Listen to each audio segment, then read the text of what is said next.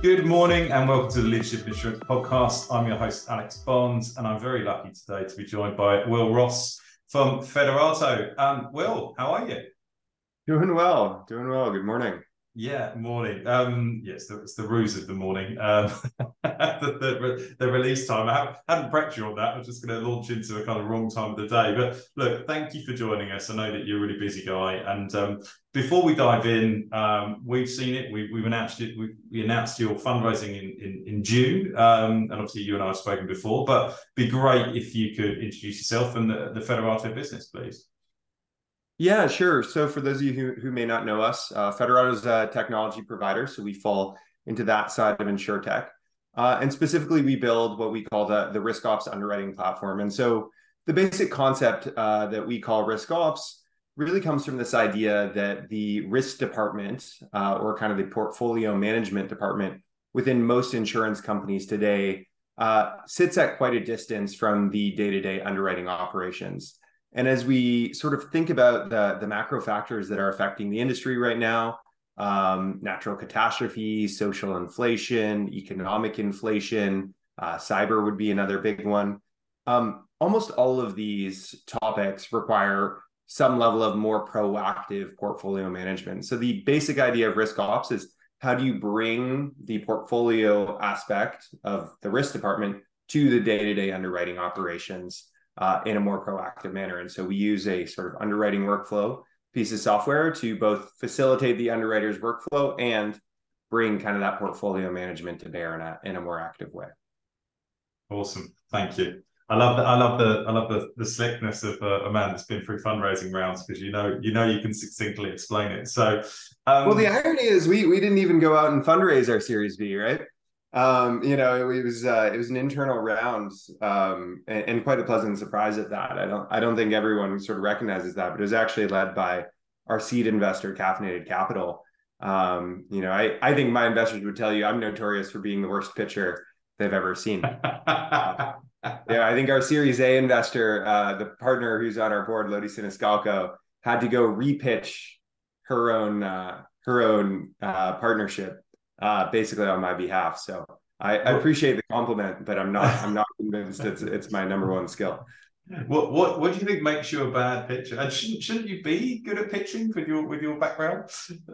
To be honest, I've heard a lot more pitches than I've given historically. My background is much more analytical, right? Kind of come from a data science and product background. Sure. Not a sales background, and this is my first company, so look, it's a big part of the job. As you can imagine, I spend plenty of time in sales meetings and plenty of time with potential investors and things of that nature. But I don't think it's the number one job of a CEO, right? I think it's 1/3 of the job of a CEO. The other two are a little different. So. I remember when I first started working for myself, and I was trying to set up a company, and my uncle's a very successful self-made entrepreneur, and he had a big design company, and the first thing he did was like sit me down and went, right, now you're the CEO, you're 100% a sales guy. If you weren't a sales guy before, you're now a sales guy.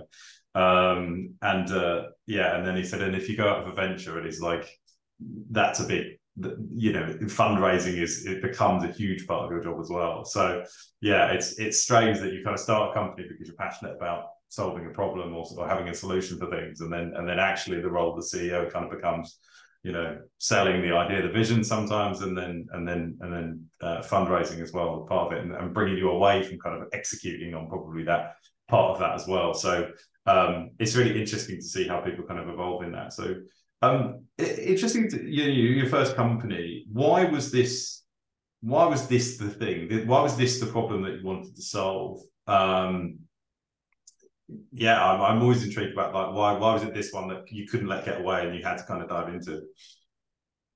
Yeah, well, look, I mean, certainly among those who've stumbled their way into insurance, but I think via a very different path than most people. My whole background's in the machine learning space, like I said. So kind of data scientist, product manager by training, and have been working in and around AI since sort of the last big wave, which was the advent of deep learning, particularly in natural language processing and computer vision around 2011, 2012. This new wave of generative is a really interesting thing to be experiencing, but really it's been a wild ride for 10 years straight. And I had started to have a bit of a macro observation about AI companies. I'd been privileged to launch many AI products, see several failures, several successes. I'd also been in a position where, like I said, I was seeing a lot of pitches from startups. I was in a corporate development role, and got to see the outcomes of those companies and how those companies performed through time. And the big thing that stood out to me was a lot of people were trying to solve AI problems where they took a human out of a process, rather than looking for what I call kind of a stochastic marketplace that they could optimize. And as I took a step back and thought about, how can a really big company be built with machine learning? When you think about the biggest companies out there where machine learning is at their core, names like Google, Facebook, Uber, DoorDash should all come to mind. And if you just sort of describe those problems, they're all optimization type problems. And so, I a while ago had started looking for, is there an optimization type problem that I can solve out there with machine learning? I happened to meet my co-founder, a gentleman named William Steinbergen, doing graduate research at Stanford, focused on wildfire modeling. That was just an independent passion of mine. I was getting a second graduate degree specifically in that area. And he and I started to get approached by insurance companies. And over time, what we started to realize was that, well, they were coming up to us out of interest in our wildfire model. We could give them the best wildfire model in the world. But if they couldn't operationalize what that sort of portfolio risk type wildfire model was telling them to do in their underwriting operations, it wouldn't have much value to them. And so in some ways, the problem fell into our lap. I think Guy Raz, if you've ever read his stuff, How I Built This, or listened to his podcast, he talks about entrepreneurship. There's always an element of luck, right? And things do kind of fall into you, but it is about putting yourself in the right place so that there's a greater chance that you'll be that kind of right place, right time. And so, I think we were fortunate. We kind of knew what we were looking for in terms of a problem shape. We happened to just be pursuing our passion in a certain area. And then those two pieces, portfolio management and sort of the wildfire stuff, came together into insurance. And we do a heck of a lot more than just wildfire today. But it's been a wild ride. So awesome. Yeah, sadly, a lot of need for that wildfire stuff alone at the moment. But I think we were sharing that we as a team were in New York for the event, and we were there while the wildfires in Canada were kind of like coming over, and it's pretty apocalyptic. But then I think I've just seen too many apocalyptic based movies in New York, so I just got slightly paranoid when I emerged from a bar and could see this kind of smoky outlook above us. But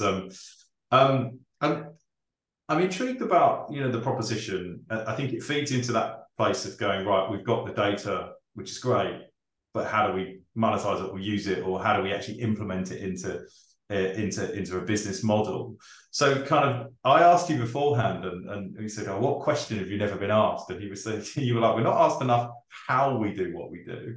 And I think that's always one thing that sits with me. Anytime we talk about artificial intelligence, machine learning, anything kind of like complex, we never get into the how. And I think sometimes it's really nice to look under the hood. So I'd love you to walk us through how you do what you do.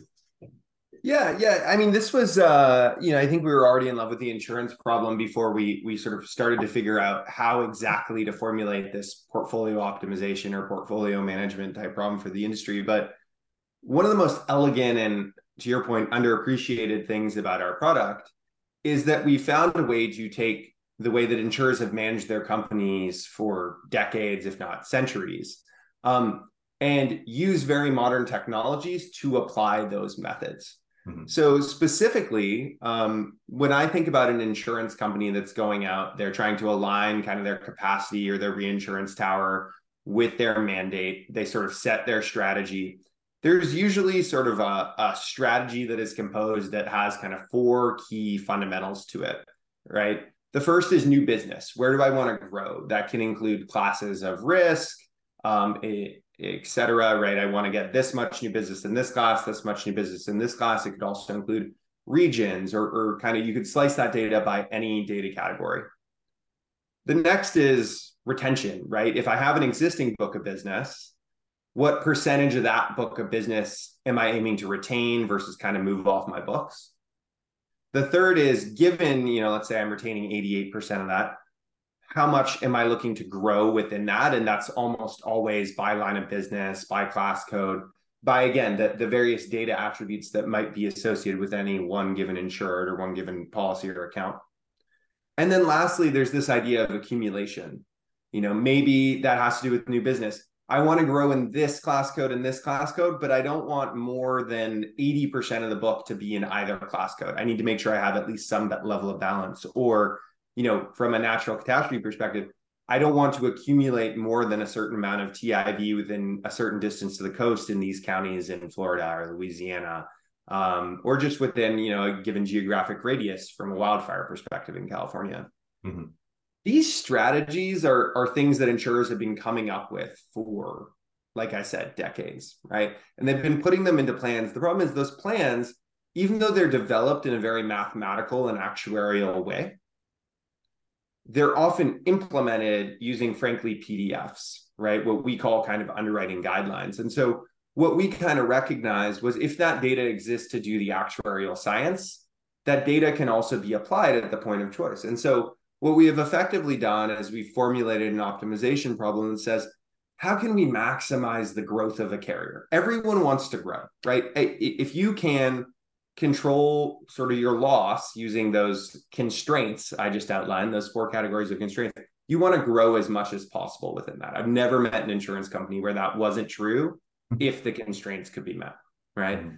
And so that is what we do. Every company we go into, we are basically resolving the problem that says, what is your unique portfolio strategy? Allow us to kind of take data that we know you have because you did the actuarial science and turn it into this optimization problem that can be proactively kind of applied in that point of choice. And so, we've been very fortunate to, stumble on that sort of intricate link between a very cutting edge set of technologies that's required to solve this type of optimization problem and a very classic approach in terms of, we're not trying to change the way our partners do business, right? We're just trying to help them do what they say they're going to do as efficiently and as precisely as possible. And that shows up for them on the back end in really real ways in terms of certainly loss ratio, in terms of growth, but also in terms of, just basic things like more capacity as a program, or better reinsurance terms or rates from a treaty perspective. Yeah, because one would assume that this plays very nicely to the reinsurers in terms of kind of they start to have a true understanding of your plan, what you want to write and how you're going to write it and the constraints on it, and also true numbers, right? We can start to rely on the numbers that we produce. Yeah, no, look, I think I outlined what we call kind of the big 4 at Federato earlier, right? Social inflation, economic inflation, cyber, and natural catastrophe as these big existential changes. If you took every single one of those, where do they actually show up in the pain point of like managing an insurance business today?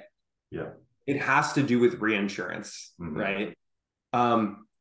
That is the number one problem in the insurance industry today, is not any of those 4 categories of how it's manifesting, but rather the inefficiency of risk transfer, right? The people who are paying the price right now are the reinsurers. And so that is what is creating this perpetuated hard market. This is becoming quite a long, hard market cycle, because as reinsurers continue to take rate at the top, that flows down to the primary originator of the risk, right? Whoever that underwriting entity is. And so, our point of view is that makes a lot of sense, because given the inefficiency, given the fact that these treaties or programs are signed up based on a plan that never gets anywhere close to hit, how can those reinsurers possibly operate? And so we believe the world will move to a much more real-time, data-driven kind of boardroom through time.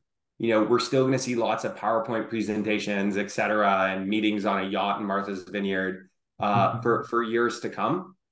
But, it's very clear to us the direction the industry is moving. And so the more we can sit at that interchange and look our customers in the eye and say, if you're doing this, you will see the financial return. on that side of the marketplace, that's a great place for us to be operating as a business. And the operating benefits, saving an underwriter half an hour a week. We have a bit of a phrase around here, which is if you save an underwriter half an hour in a week, they're going to eat a sandwich, right? These are very busy people. And, I think insurers are looking for technology solutions that have a hard cost benefit, right? And the leaders of insurance companies are all confronting these problems in their reinsurance tower right now. And, if we can put ourselves at that intersection, we become a topic of importance versus, an afterthought. And, we're super happy to be playing in that intersection. I think it was a London-based underwriter. They'd have another glass of wine with that half an hour, to be fair. But, the sandwiches are quite slightly nicer phrase.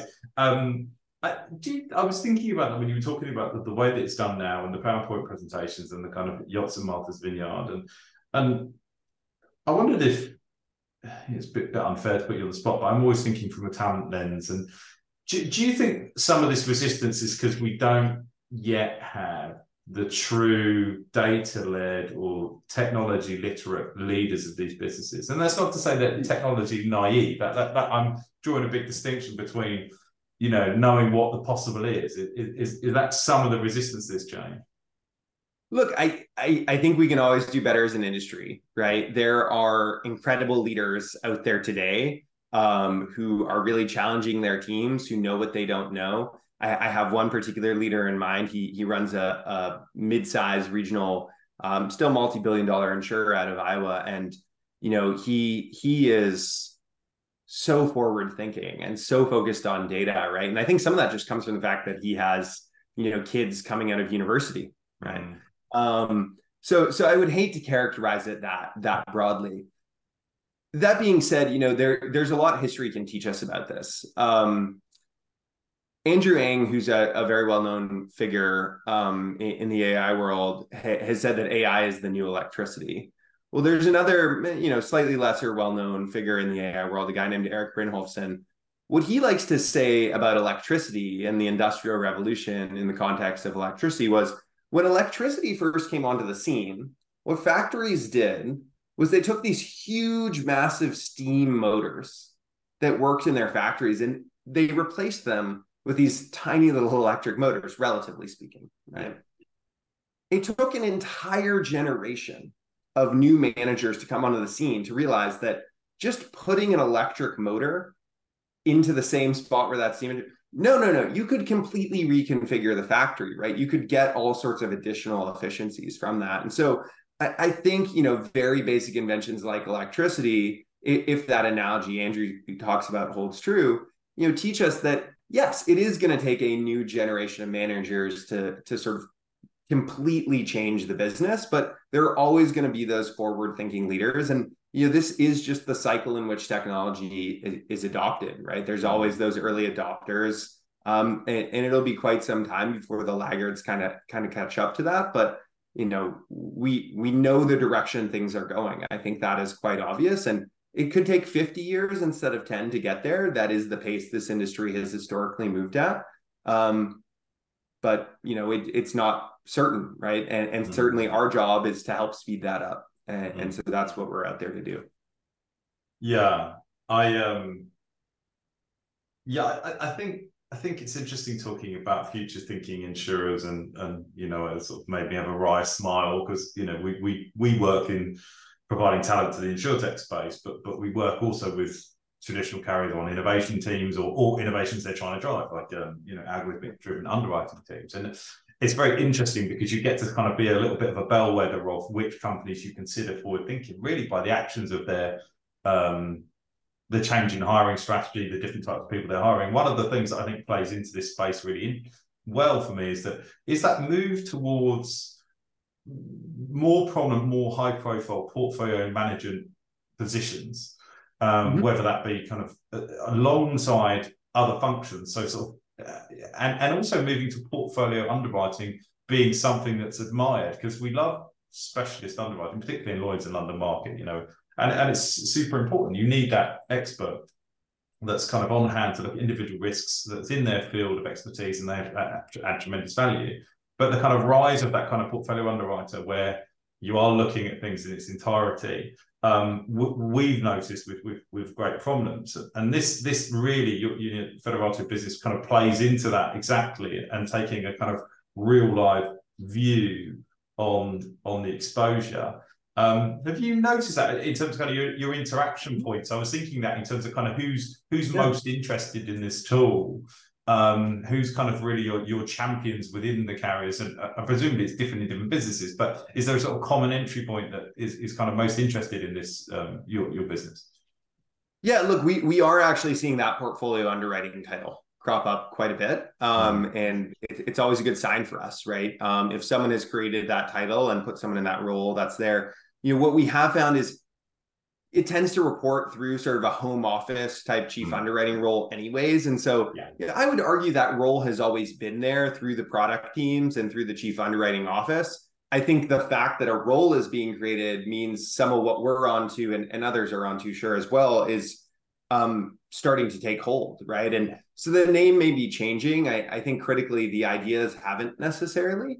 But, to me, you talk about that specialist Lloyd's underwriter or whatever it is, the problem is never with the one underwriter and the decision on the one risk.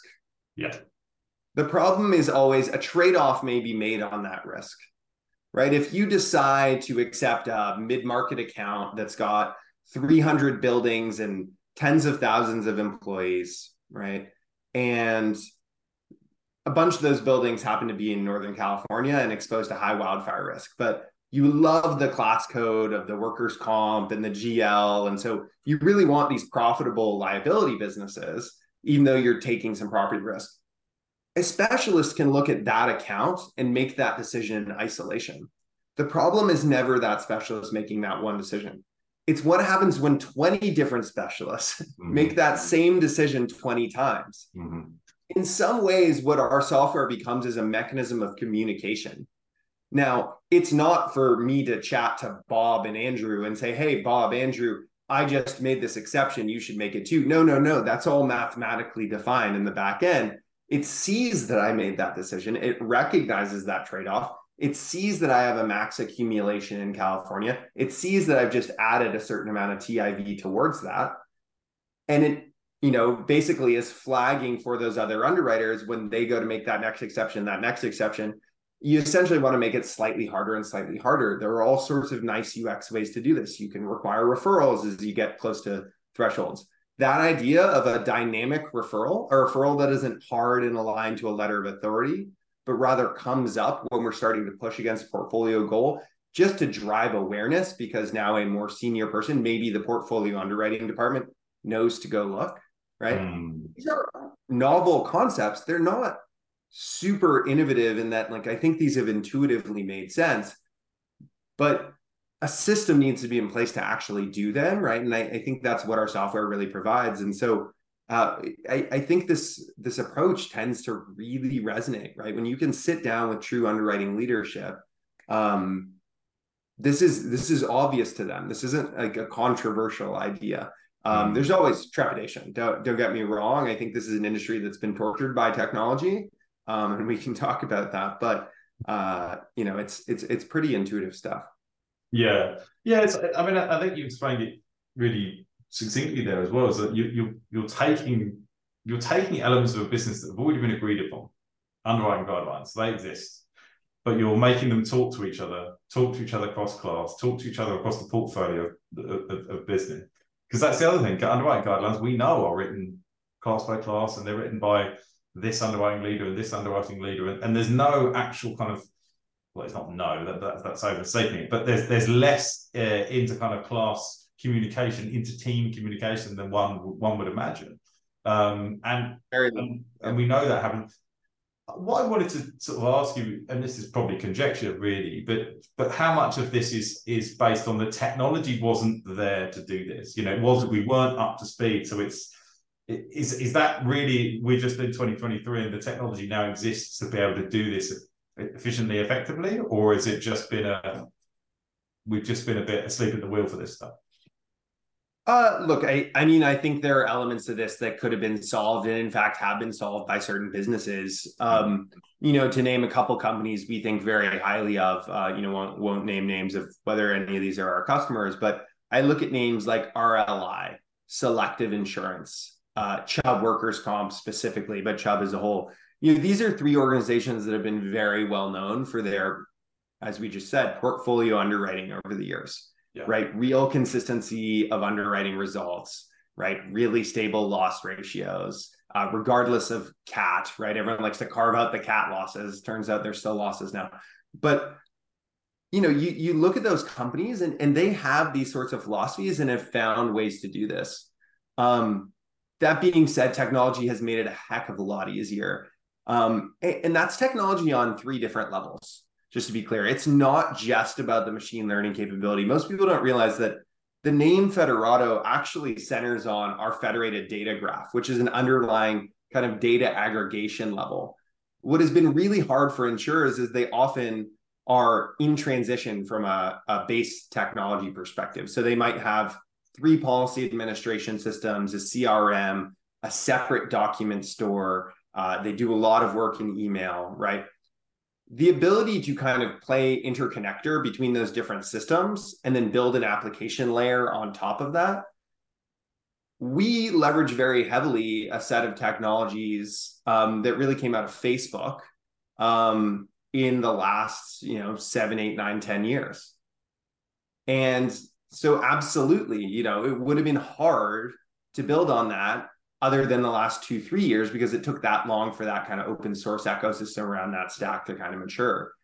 On the front end, in terms of the user experience, right? How many bad applications have been built slowly? Well, again, like there has been a lot of progress in how to build data-intensive, data-rich applications, right? That are event-driven and see all sorts of interaction. We borrow very heavily from an open source project that really came out of LinkedIn on that end of things to kind of manage and orchestrate a backend and be able to have a very, frankly, intense data experience come across as a very simple and real-time application on the front end. And then in that middle slice of the road, one of the biggest challenges to solving this problem is you're trying to solve that optimization problem under uncertainty. And that is where this last wave of AI innovation has really played a huge role, right? The application of deep learning, right? Inclusive of things like transformers, which was a key innovation in ChatGPT, et cetera. But really deep learning as a whole, deep neural networks, has allowed us to basically predict a next best action under a condition of uncertainty. In other words, I've got a bunch of accounts in front of me. I don't know what accounts are going to come in the door tomorrow, but I'm going to predict what the next best action today is based on the information I have, using historical context about what might come in tomorrow.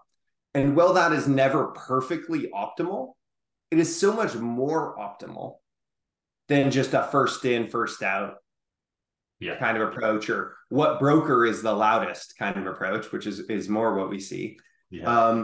And so as a result, look, there have been 3 massive technology innovations that the way we built our technology could not have existed without. But I think it's also fair to say that there's some companies that have done a great job and have done this sort of approach in ways for years and years and years. Our job is to make sure that the ones who haven't leapfrog to sort of the state of the art, and the ones who have, right, tend to want to continue on that journey with us. You got me thinking when we first spoke and we had this conversation, and when I hear about technology plays like this, and I hear about the kind of ability to portfolio manage, and I discussed this point of that you could take this view of insurance companies or carriers that essentially they're an investment vehicle, and their method of kind of return is underwriting. Like that's their play on that money. And using tools like this to portfolio manage, then you could purely see it as a kind of as a fund that's grown by this method, and then take away lots of the kind of like distribution that we typically see. And that got us into a conversation about embedded, which what was interesting is that I sort of said, "Oh, embedded is just distribution play," and you said it wasn't. And I really wanted to I thought that was a really interesting point that you made. So convince me, Will. Why isn't it just a distribution play? Yeah, and I want to be clear, there are massive distribution benefits to embedded insurance, and I think those are obvious to people. The question is, right, like, what is the number one problem the industry is actually facing right now? That's new, right? I think this kind of capacity crunch and the lack of return at the reinsurance level and how that's trickling down is it. Mm-hmm. And you think about what we talked about, this idea of real-time borders, data connectivity, et cetera. Another way of saying that is it's extraordinarily hard as a reinsurer in today's world, right? Or just someone sort of sitting at, maybe you're sitting excess of someone else's risk, whatever is meant by that. It's extraordinarily hard to truly know what exposure you're underwriting to, right? If you're underwriting to an aggregated exposure, you are relying on the continued underwriting in good faith aligned to those guidelines of your treaty partner, right? If you're writing excess to someone, you are relying on the fact that, you know, those guidelines are followed and that you're getting accurate information from the primary about what the exposure they underwrote is in the first place.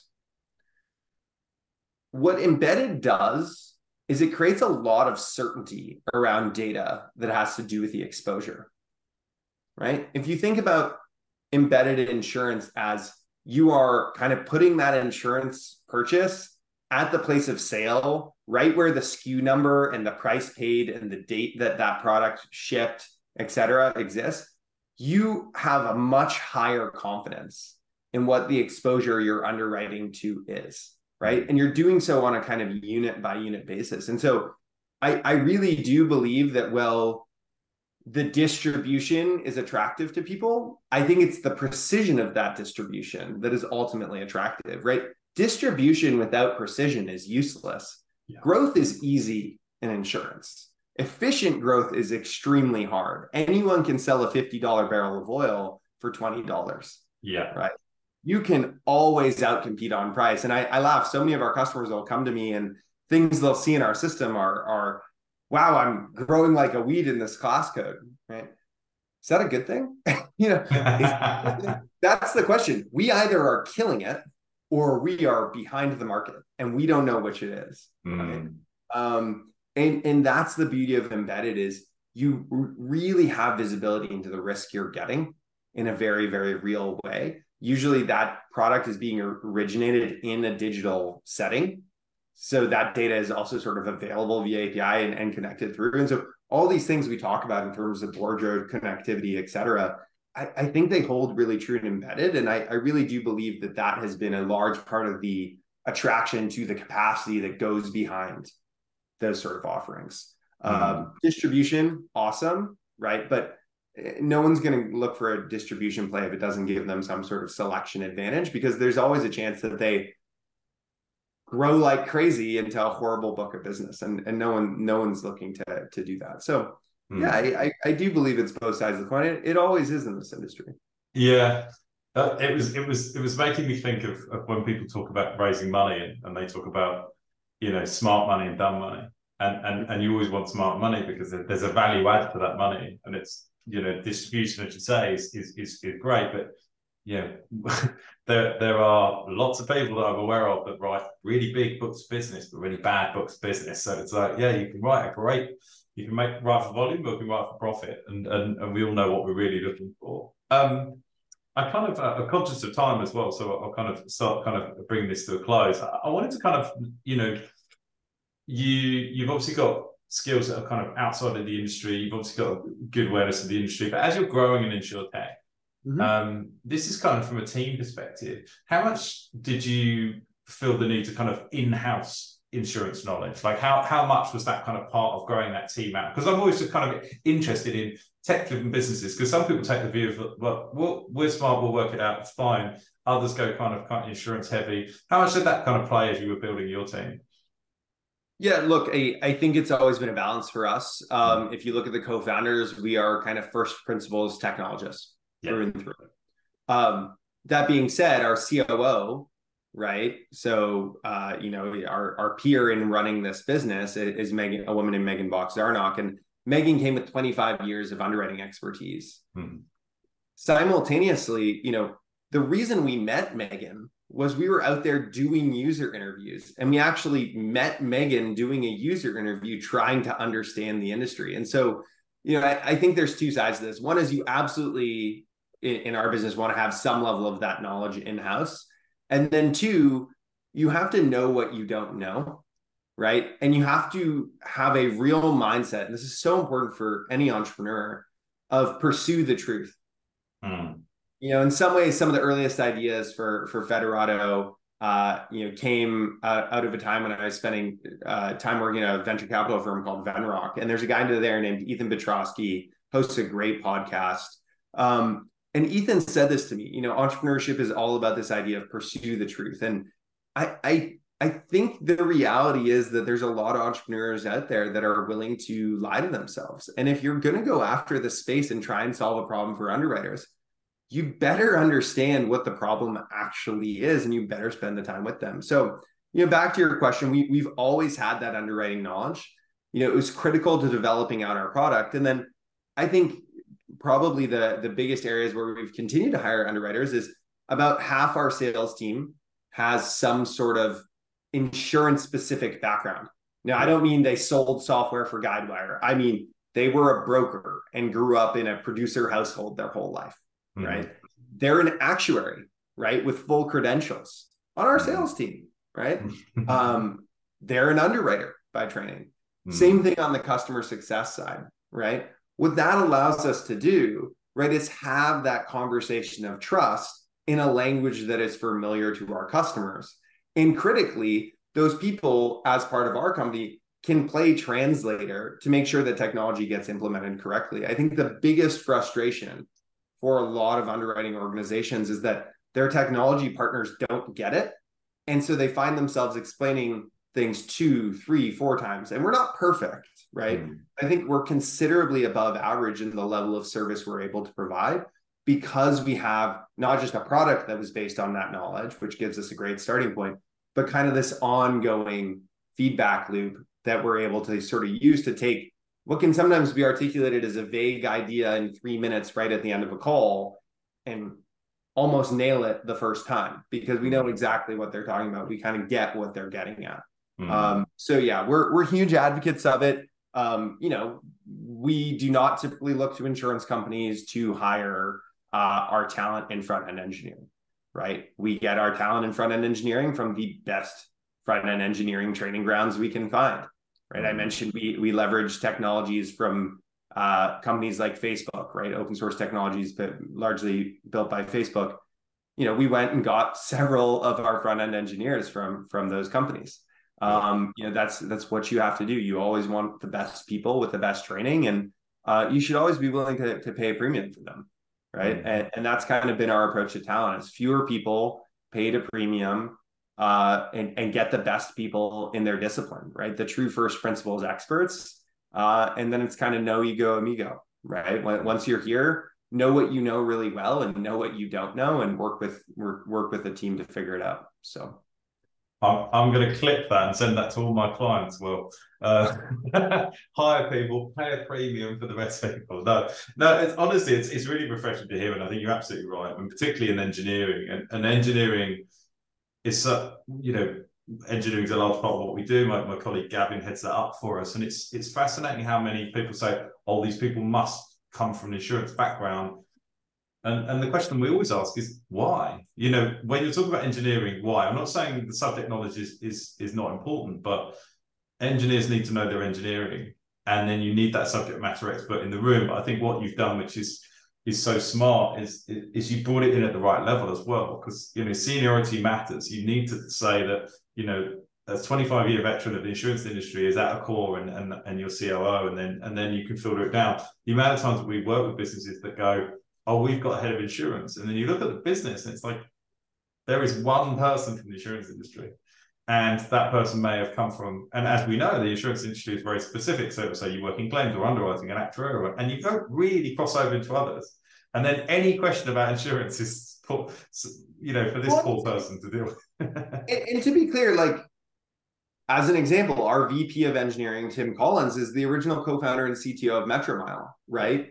He has that type of insurance experience. Our VP of product, Verlin Fisher, spent his whole career in vertical SaaS. We actually worked together previously, but his last job before joining us was Acrisure, right? So we really do believe that the best talent, right, probably has multiple dimensions to them and knows what best of breed of software looks like, but may come with some insurance context. But your run-of-the-mill sort of average front-end developer, right, you're going to have a much better time sort of finding the people who can help them write really specific requirements given the inputs coming from your insurance customers, right? And then let them be a very efficient software developer, a very efficient coder who can implement what is very explicitly outlined for them in a clear and succinct way with an eye to the future of how does this become scalable? How is this reusable? How is this configurable? It's all a balance, right? I don't mean to suggest it's bifurcated, but we think it is possible. A lot of that comes back to culture, right? You have to be a place people actually want to work, and we're very proud of the culture we've created. But it's both sides of the coin always. Yeah, it's businesses are lost in one culture. I'm a big believer on that. The last question, because I don't want to overstay our welcome. You raised this Series B, and didn't even have to go out for it, and you got your internal raise, and that's great news. But it was pretty significant raise, and I was kind of just intrigued about what does the next 12 months look like? Is it territory growth? Is it kind of like more development of the product, or everything above it, presumably? Yeah. I'm going to be really honest. We run our business differently. For us, it's about focused growth, sort of like our underwriting colleagues, not just growth. We were very fortunate. Our inside investors saw our Q1 board deck and basically said, we don't want this going out to market. We know how sweet this is, how well this is growing, how much this is resonating. They'd talked to our customers. They'd met our customers at some of our offsites. We actually bring our customers and our board together. We believe in that kind of level of transparency. And everyone was just so psyched at what we were doing and the resonance we had that it was obvious to them we need to just stay involved and make sure that we're getting ahead of this, and the founders kind of keep their eye on the ball. Our bigger focus in the next 12 months, just being honest, is about growing at a certain clip with the right customers, right? We are turning business away, right? Some of that is on price, right? We believe we are a premium product. We have charged a premium historically, and this is an industry that has revolved around discounts. There aren't a lot of procurement teams used to software companies saying no to them, right, in this industry. And we're very willing to say no to sort of preserve what we're doing, because the long-term goal we have is we want to be an enduring company, right? We have investors who want us to be an enduring company. They all have longer than average fund lives. They all believe in building kind of for long-term success. And so, the biggest focus we have right now is on, we like to say, growth that doesn't cause us to lose our identity. And since that identity is as a product company, it's the continued hardening and productization that allows us to then, looking forward to 2025, 2026, grow more and grow more and grow more as those people come back around, those people who we may have actually said no to for a variety of reasons, right? And to be able to handle kind of that additional capacity. So it's a privileged position to be in, don't get me wrong. And I hope we can always stay there, but it's not a grow at all cost mentality at Federato. That is just not how we operate. I think it's serving us well. Like I said, we're fortunate to have a board that thinks that way, but the focus becomes putting the right people in place to deliver the right product, to continue productizing and hardening every last feature and building things the right way. And then, look, we have growth targets, but those growth targets are something we're trying to manage very precisely, right? We are underwriting our customers in many ways because we don't charge for services, right? Like literally, if we take on a customer and they have a set of requirements that's not in our core product, and we have to go build something truly custom for them, we do a lot of configuration of our product, but something truly custom, that is not a good use of our time if there's another customer who fits more precisely in that bracket, right? And through time, we add features and we can then handle that customer. We can come back to them, et cetera. But that's been the approach. So that is the approach. That will be the approach, and we're super happy with kind of the level of growth we can achieve within that. Awesome. Well, it's always nice to talk to a company doing well, and it's a really interesting area that you're in, and so it just resonates so much with some of the work that we're seeing from our side of things. And thank you once again for being so generous with your time, and I've really enjoyed this conversation, and thanks for being on the Leadership in Insurance podcast. Yeah, no, thank you, Alex. I really appreciate the time. Thank you.